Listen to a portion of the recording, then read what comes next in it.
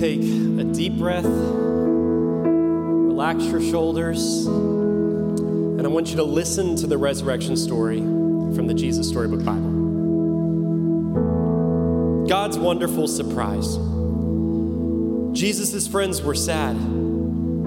They would never see their best friend again. How could this happen? Wasn't Jesus the rescuer, the king that God had promised? It wasn't supposed to end like this. Yes, but whoever said anything about the end? Just before sunrise on the third day, God sent an earthquake and an angel from heaven. When the guards saw the angel, they fell down with fright. The angel rolled the huge stone away, sat on top of it, and waited. At the first glimmer of dawn, Mary Magdalene and the other woman headed to the tomb to wash Jesus' body. The early morning sun slanted through the ancient olive trees, drops of dew glittering on leaves and grasses, little tears everywhere. The friends walked quietly along the hilly path, through the olive groves until they reached the tomb. And immediately they noticed something odd. It was wide open. They peered through the opening into the dark tomb. But wait, Jesus' body was gone. And something else. A shining man was standing there with clothes made from lightning. "Don't be scared," the angel said. But they couldn't help it. They screamed anyways. The angel asked them, "What are you doing here? This is a tomb, and tombs are for dead people." The woman couldn't speak. "Jesus isn't dead anymore. He's alive again," he said. And their hearts leapt. And then the angel laughed with such gladness that they felt for a moment as if they had woken from a nightmare. The other women rushed home, but Mary stayed behind. How could this be true? Jesus was definitely dead. How could he be alive? Just then, Mary heard someone else in the garden. Perhaps it's the gardener, she thought. He'll know where Jesus' body is. "I don't know where Jesus is," Mary said urgently. "I can't find him."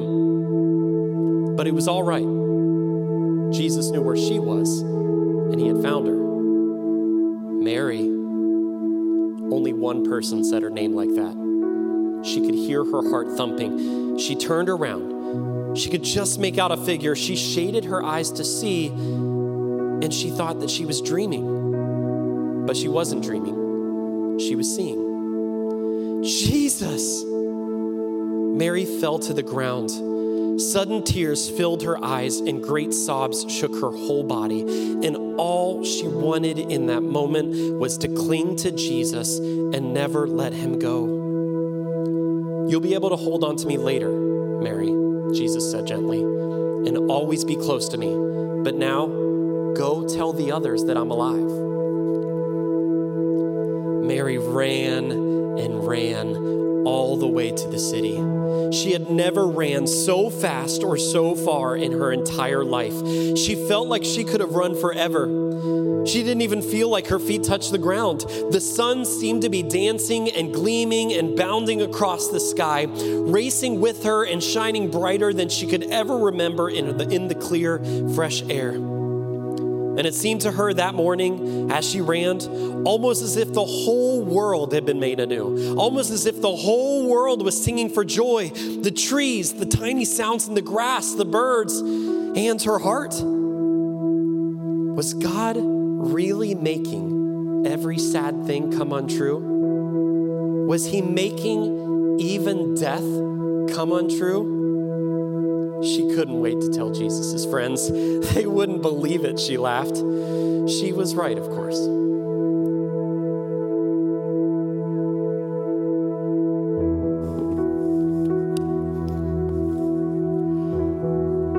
Church, he is risen.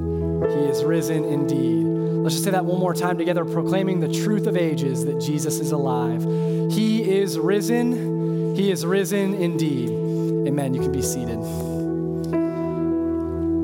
As you're taking your seat, if you're new with us to Trinity or you're visiting family for Thanksgiving weekend, you might be like, wait, does Trinity celebrate Resurrection Sunday? Do they celebrate Easter every Thanksgiving? And the answer would be no, in short. But in long, we have been going through the Bible in a year. All of 2023, we've been journeying through major stories of the Bible. And this day, late November, as we're getting close to Revelation and the end, we see Jesus, the Savior that died for us, and he is alive. He's risen. He's risen indeed. And this is where we sit this morning with the reality of the resurrection, how it impacts us, how it moves us, and how we become people of the resurrection every day ourselves.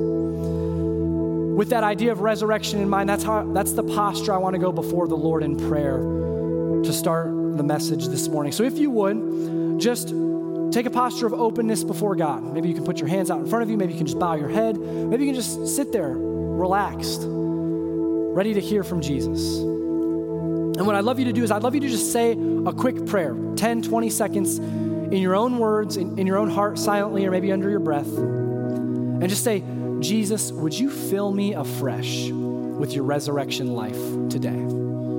Something like that. Take a moment and let's pray.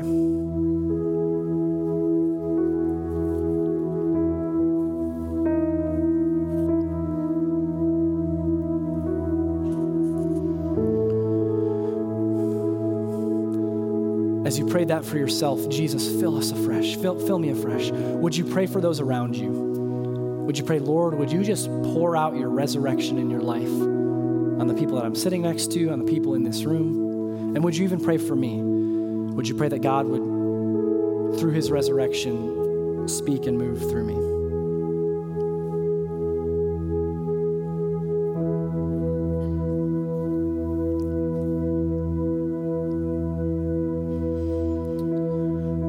Jesus, this is our prayer, that we would experience resurrection life like it's our first love again, that you would fill us afresh, fill us up with your hope, joy, peace, patience, kindness, gentleness, self-control. Would you fill us with your Spirit, fill us with resurrection, that in the hardest of times, in the most difficult of circumstances, we would see Jesus high and lifted up, knowing what pain is like, knowing what even death is like, yet conquering the grave. And so, Jesus, we just cling to you.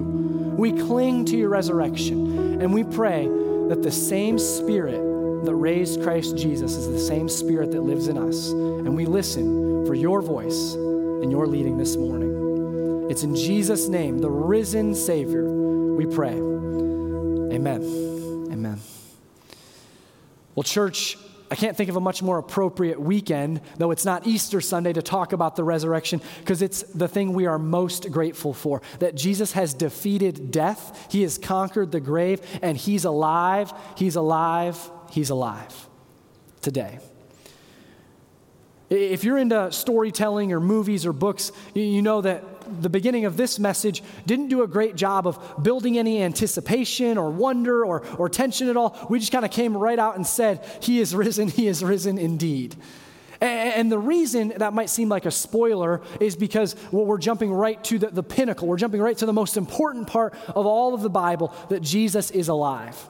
I don't feel as bad about doing it that way, because that's actually how the Bible does it as well. All throughout Jesus' ministry, and even as he is finishing his life on the cross, dying on our behalf, he's talking time and time again about how he must die and he will rise again. Matthew 27:53, which Mike preached on last week about the crucifixion, Jesus' generosity of the cross, how he bore and just took on our sin to save us. Matthew 27:53 says, "Then people came out of the tombs after Jesus' resurrection and went into the holy city, appearing to many people." I tried to take the lens as I was studying this passage of reading it for the first time. I would encourage all of us today to just embrace reading and experiencing resurrection life like it's the first time. It's our first love. Back to the foundation of all we are as God's people. And as I was reading that, I was thinking, man, that would be a little bit of a spoiler to be reading through Matthew. Jesus is in his final moments on the cross, and then it says, and after Jesus' resurrection, you're like, wait, what? He rises again. He's about to die. He's about to be killed. He rises again. But thankfully, the Bible isn't for our entertainment or even for just storytelling. The Bible is for our salvation because it leads us to Jesus. The Bible's all about leading us to Jesus. The Bible Project actually quotes, it's a unified story leading to Jesus. That's what the Bible is. It's a unified story leading to Jesus. And specifically, it's leading to this moment, this day, the resurrection of Jesus. Everything hinges on it. It's where the greatest crescendo of everything comes to pass. Jesus is alive. He's alive indeed. You see, Scripture guides us to Jesus as our salvation, and it's for our salvation. It's for the very essence of who we are that he had to die, and he had to rise again. Jesus talked about this in detail, as we just said, while he was alive. Everything pointed to it. He talked about how the Son of Man would have to be killed, given into the hands of sinners, and then on the third day be raised again. We know this is important, right? Like we have Easter Sunday. We talk about the resurrection all throughout the year. We talk about life and how it comes out of Jesus and his life. We talk about all of these different things so often, but we can't underemphasize. We can't even play it down to the fact that it is the crux, the foundation, the most integral part of our faith. In fact, Paul's words about this are striking. Paul's words about resurrection and salvation are striking. In 1 Corinthians 15:14, he says this, "And if Christ has not been raised, our preaching is useless, and so is your faith." If Christ has not been raised, our preaching is useless, and so is your faith. I shouldn't be standing up here saying a word. We shouldn't be gathering as the body of Christ. We should honestly just, in fact, go home. We need to orient our lives around a different thing if Christ hasn't been raised. Everything hinges on the resurrection. And if it hasn't happened, we can go home. But God. He takes the hardest of things, death itself, the worst pain, and resurrects it into life and our salvation. But God, let's read these greatest words, the greatest story ever told from Luke 24, verses 1 and 2, and then verse 6. On the first day of the week, very early in the morning, the women took the spices they had prepared, and they went to the tomb. Note for a second that in taking spices to a tomb, what were they anticipating? They were anticipating a dead body. They were anticipating their dead rabbi, leader, best friend, and they were going to honor him one last time by taking care of his body and making sure it wouldn't rot for burial. That's what the anticipation was. That's where the story finishes if the verses don't continue. But God, they do. They went to the tomb. They found the stone rolled away from the tomb. And then in verse 6, the angel says, "He is not here. He has risen." Here we are, church. 2,000 years later, still gathered, still the body of Christ, because of one breath, one moment, one time where Jesus took on death and beat it. The resurrection. Would you do me a favor? Would you just look around the room for a second? Look at the people next to you, maybe the ones you came with. Look at the people in the back, in the front. And as you look around the room for a moment, I want you to just think of the stories that those faces and those people you love and maybe you don't know go with. You know the reason, if you're a believer today, we're all in this room is because of Jesus' resurrection, because of his transformation, death to life. I want you to do me another favor. Would you imagine in your mind's eye with me the global church? Imagine the churches in underground, dirty, dusty basements. Imagine the churches in the most beautiful cathedrals with the most precious artwork. Imagine the churches meeting outdoors in the elements. Imagine just the global church, every continent, with me in your mind's eye, worshiping Jesus, receiving the preached word of God. You know, all of those things from this room in Indianapolis to across the world, that is happening right now, 2,000 years later, because of the resurrection, because Jesus is alive. He's alive indeed. Billions, and billions with a B, have been transformed. You're one of them because Jesus took on death and he triumphed over it. If you follow Jesus, you've been changed. We are here, we are God's people, and he's still writing a resurrection story today. Speaking of stories, I want to help kind of illustrate how important the resurrection is through sharing Michaela and I's home buying journey that started a couple years ago as we were looking for a house. I tend to be a decently extreme person, so when I'm in for something, I'm all in for something. And so I was the same way with home buying. I wanted to do all this research and investigation and know the finances and everything about it, and I just learned so much. It was a really great time, and I loved it. And there was one thing in particular that I would do. I would spend a lot of time online on those like Zillows and Realtor.com, just like looking for houses. I probably shouldn't say it in present company, but I actually spent some time at work looking at houses, so maybe that's not great. But there was this one time when a house just jumped off the page for me. And it was this house that was about 1,000 square feet bigger than we were able to afford. It was like overlooking some water. And I was like frantically scrolling through the pictures because it was a hot market. It was a time where you had to go quick. And I was scrolling through the pictures like, oh my goodness. I sent it to Michaela first to be like, hey, do you want to send this? And we should go check it out. And I was so excited about it. I was all in. And I get that kind of deflating text back from Michaela, because she's a little bit more thought out and detail-oriented than I am. She said, did you read the description? And I was like, of course I didn't read the description. A picture's worth 1,000 words. Why would I need to read the description? I saw the pictures. They're amazing. Even the kitchen and bathrooms are great. Apparently, I was learning that's what makes a house really attractive is the kitchen and the bathrooms. It was awesome. And so I go read the description, and this 2-word sentence was pretty deflating and didn't allow us to move any further. The 2-word sentence was foundation issues. Foundation issues. Apparently, as I learned in the home buying process, the foundation's a pretty important part of a house. And you don't want to buy a house that they come out right and say foundation issues. As we just did a little bit of further investigation, apparently all you needed to do, Michaela was right, was read the description. It ended up being the case that this house had such a bad foundation that they were recommending you bulldoze the house and build a new one. The reason it was so affordable and so nice was because you were simply buying the land it was on. There would have been no house that would have come with it. Foundation issues. Can I say this, church?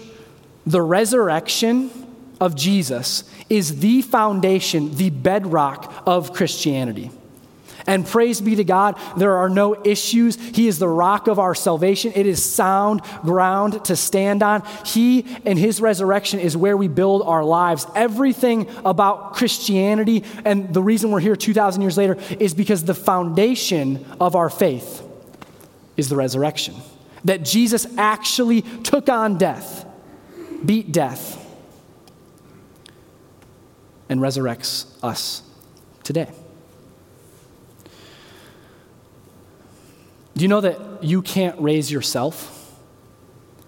You can't transform your own life. You can't be the one to open up your heart and make it new. Jesus has to be the one to do that, and he offers his resurrection, whether you've received it many years ago, you're wrestling through wanting to receive it, or haven't even received it. He offers it as a free gift to you. Could we get more thankful on this Thanksgiving weekend that Jesus made possible the greatest of relationship, reconciliation with him, that he made possible life and life abundant freely by his death and by his resurrection? We can't get more grateful. So what does this mean? What does this mean for us if the resurrection is the bedrock, if it's the foundation of all we are as Christians, if we're this kind of people, what does it mean? And I think this slide is on the screen. What does this mean? This means that we as Christians, at our very core, in our essence as Christians, we are a resurrection people. Turn to your neighbor and say, we are a resurrection people. We are a resurrection people. We are a resurrection people.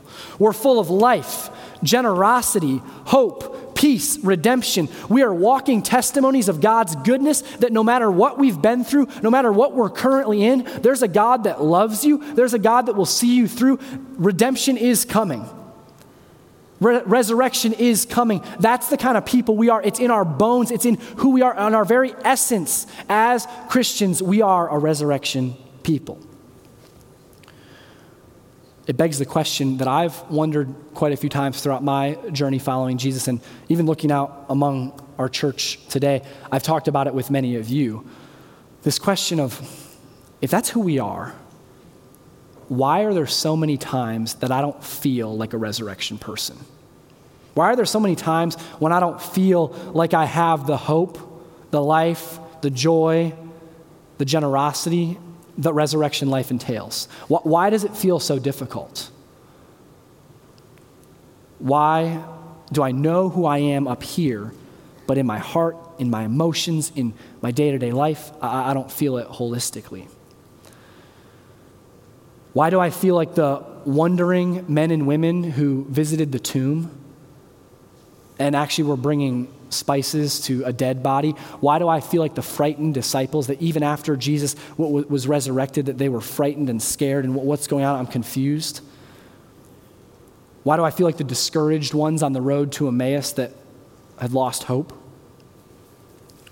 Before we answer that question of why do we not feel resurrection all the time, it's important to note that being a resurrection person doesn't mean we move past the pain, the hardship, and the difficulty. If you all were here last week, we heard this message about how Jesus doesn't bypass our pain. He sits in it with us, and he actually takes on our pain. I'd encourage you, if you weren't here last week, go check it out, encountertrinity.com. Pastor Mike just had a wonderful message about that idea. But Jesus doesn't bypass our pain. He doesn't just move past it and say, all right, here, resurrection, here we go. Instead, what resurrection guarantees, you know what resurrection guarantees? It guarantees a death has happened. The only way you're resurrected is that death had to happen. And so there will be times, the reason we don't feel it all the time is because we are in a world that is full of death, conflict, difficulty, hardship, pain. And so the world around us feels the weight of the brokenness of sin. And yet all the more we're called to be a resurrection people, because he's redeeming all things, not bypassing them. When you're not feeling it, when you actually feel doubt and pain and hurt and disbelief, Jesus' posture towards you is this, as we're about to read. His posture towards you is compassion, patience, and love. If you're ever in a hard season where you don't feel like the resurrection feels very real to you, and it's shaming, discouraging, singling you out as you're the only one who would think this, you're the only one who's ever gone through this, that's not the voice of Jesus. That's the voice of the enemy.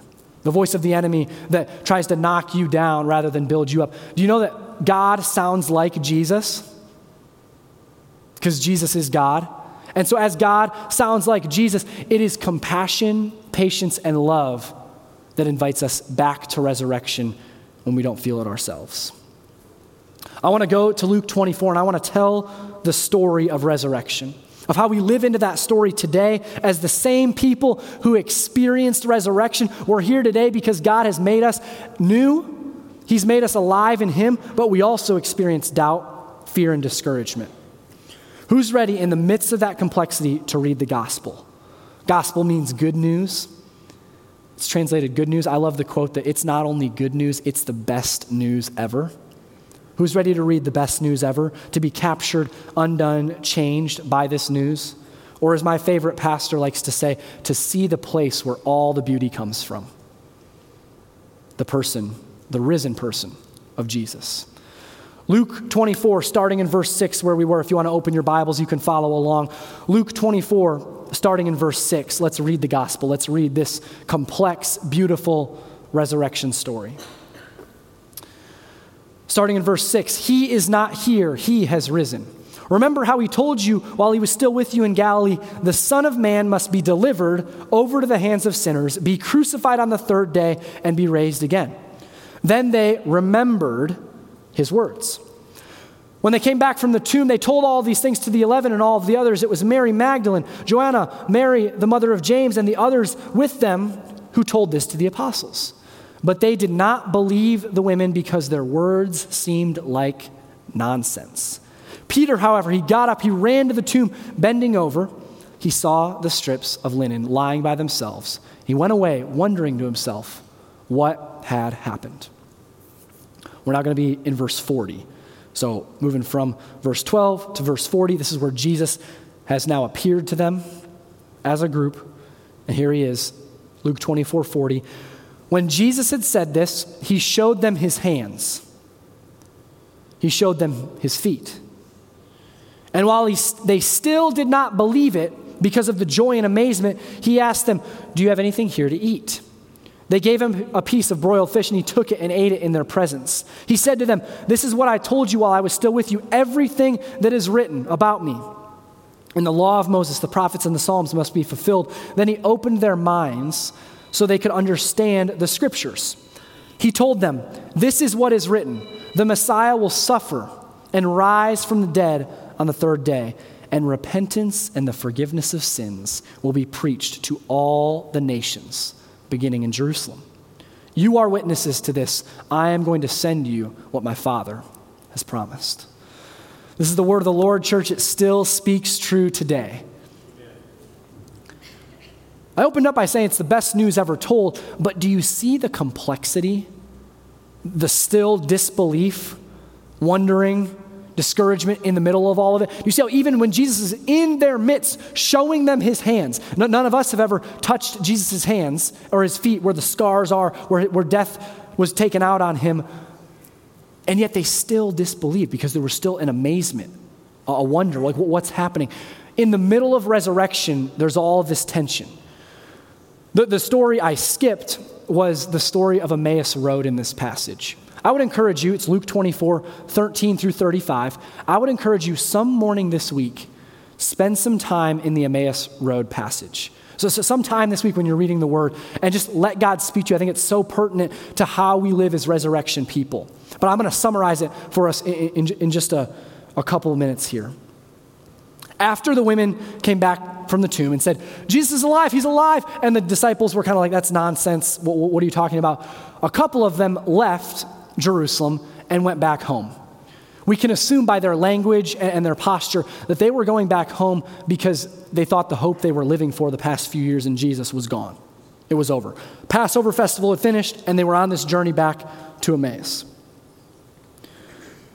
From Emmaus to Jerusalem was a 7-mile journey. Depending on how fast of a speed walker you are, that's about a 3 to 4 hour journey.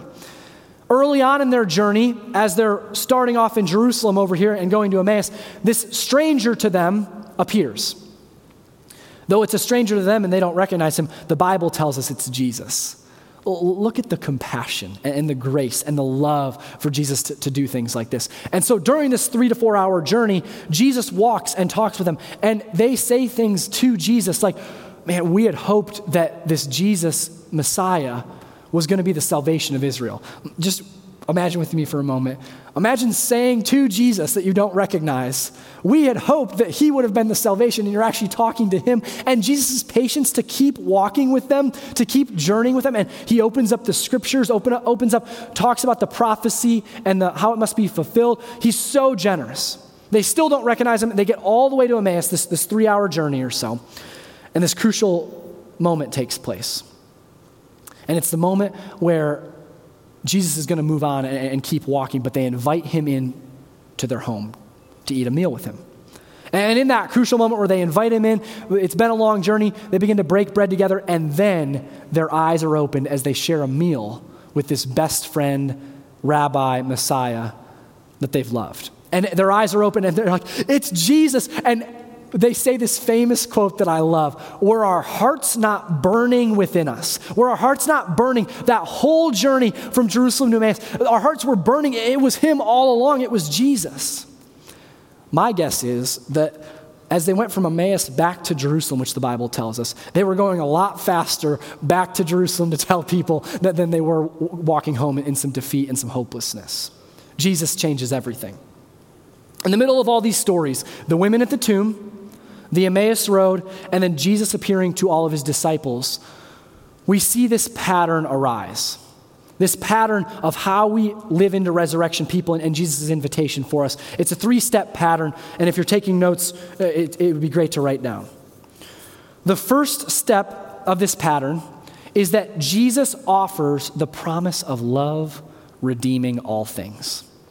All throughout his ministry, all throughout his time with these people, he promised them, I'm going to have to die, but I'll rise again. There's hope. He promises redemption. Jesus initiates the promise. And then we, as people, this is our part in the pattern. It's not a great part, but we're human. Our part is that we misremember his love. We misremember his love and his promises that he spoke. Would you turn to your neighbor and just say, I'm forgetful? I'm forgetful.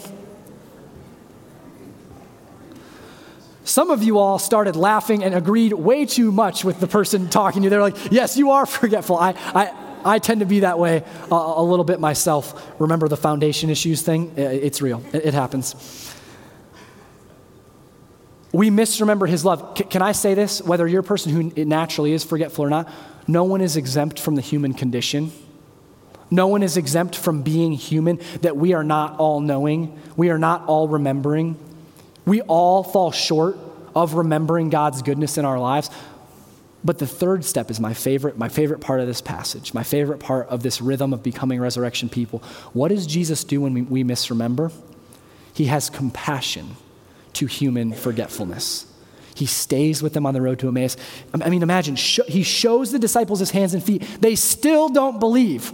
And if I'm Jesus, I'm like, are you kidding? It's right here. My hands, my feet, the scars, I'm right here.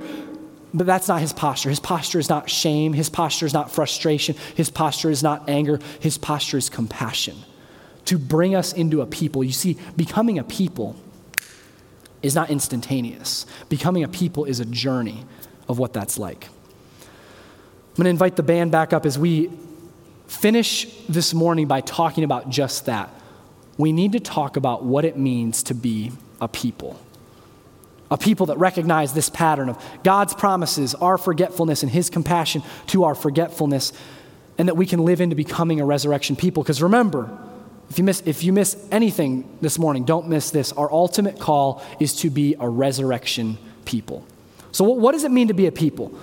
To help with this, I brought my trusty purple stool. It's kind of cool. It's purple because purple's the color of royalty. It's the Easter color that we celebrate Jesus and his kingdom, his royalty. Before I get to the stool, though, let me say this. When you are a people, when you become a person, you begin to orient your life around those kind of things. Whether it's sports, we have sports people, music people, politics people. There's all these different kinds of people that we are.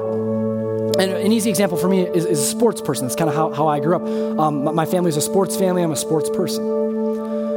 When you're a people, you orient your time, your energy, your money, your attention around that thing. And so because sports, we were becoming that kind of people, I would practice and work hard and do different events. If you do music or politics or anything like that, you invest money in there. You work on playing the trumpet or working on your voice. It's just what happens. When you become a people, you begin to invest your life in it.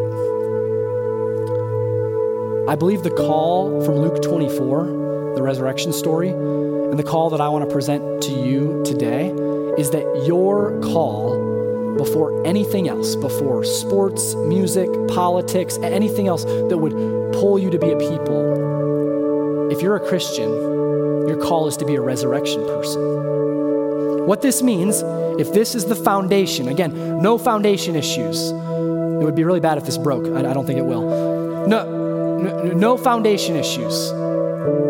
He's the rock of our salvation. Our call as Christians is we do everything from the foundation of resurrection. In your marriage, you are a resurrection husband or wife. In your parenting, you live resurrection. In your workplace, you live resurrection. In your neighborhood, everything you do from Thanksgiving to Christmas to holidays, from Easter, everywhere in between, you live resurrection. That's the call. That's the call on your life, is to stand and be a resurrection people. All the time. All the time. The pull on your life will be away from that. Dallas Willard says this great quote that has been so helpful with me as I've thought about what it means to become a people. He says this: attention is the first act of love. Attention is the first act of love. Really easy way to illustrate that. For my marriage, I can't love Michaela without first giving her my attention. I have to listen to her. I have to move my attention from my job, what's next, what's crazy, and I have to bring it to her. That's the first step of love. How often, and again, this isn't always sinful or rebellion where we're choosing it, sometimes it is, but how often are we resurrection people and we just get a little bit distracted? Wow, parenting is just crazy busy, or oh my goodness, my job is just really stressful right now, and our attention gets pulled onto other things in life and we forget. We misremember the resurrection life we all come from. We misremember our ultimate call. That's the tension we're dealing with. And the enemy, again, as Pastor Mike likes to say, if the enemy can't steal your heart, he'll steal your time. He'll steal your time by stealing your attention. He'll put your attention on other things, and it'll slowly pull you away from things. Now, most things in life are not mutually exclusive from being a resurrection person. If you're doing sports, do it with the resurrection life. If you're in family, do it with that. If you're playing music, do it for the glory of God. Everything's for the glory of God. It's not mutually exclusive. But I do want to say this, and I think this is so important. There are some seasons of your life where you can stand on resurrection life and stand on the foundation. There are other seasons of your life where it might look a little bit more like hands on your head, really hard, and you're just like, Lord, I don't know what to do.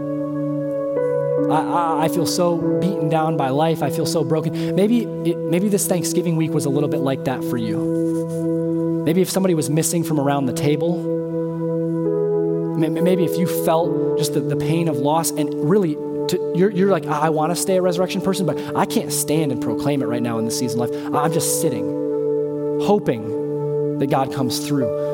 Maybe there's another position for you with resurrection, and that's kneeling and just begging, asking, pleading with God to bring about resurrection. He's graceful and gracious to whatever position you build your life on him, but the call is that it would stay resurrection. Stay resurrection.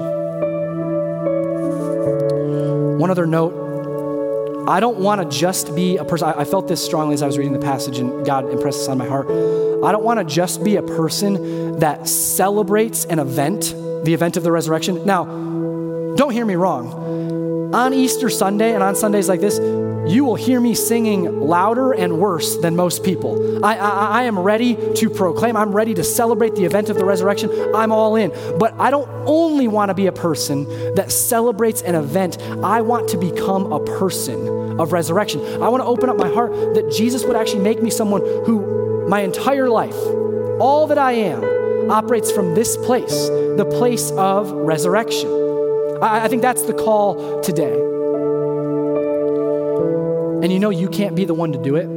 It's Jesus that actually gives you resurrection, and you don't have to muster it up or find the perfect formula. But instead, there's 3 principles I want to finish with of how you can consistently remain a resurrection person all the times of your life, all the situations, all the seasons.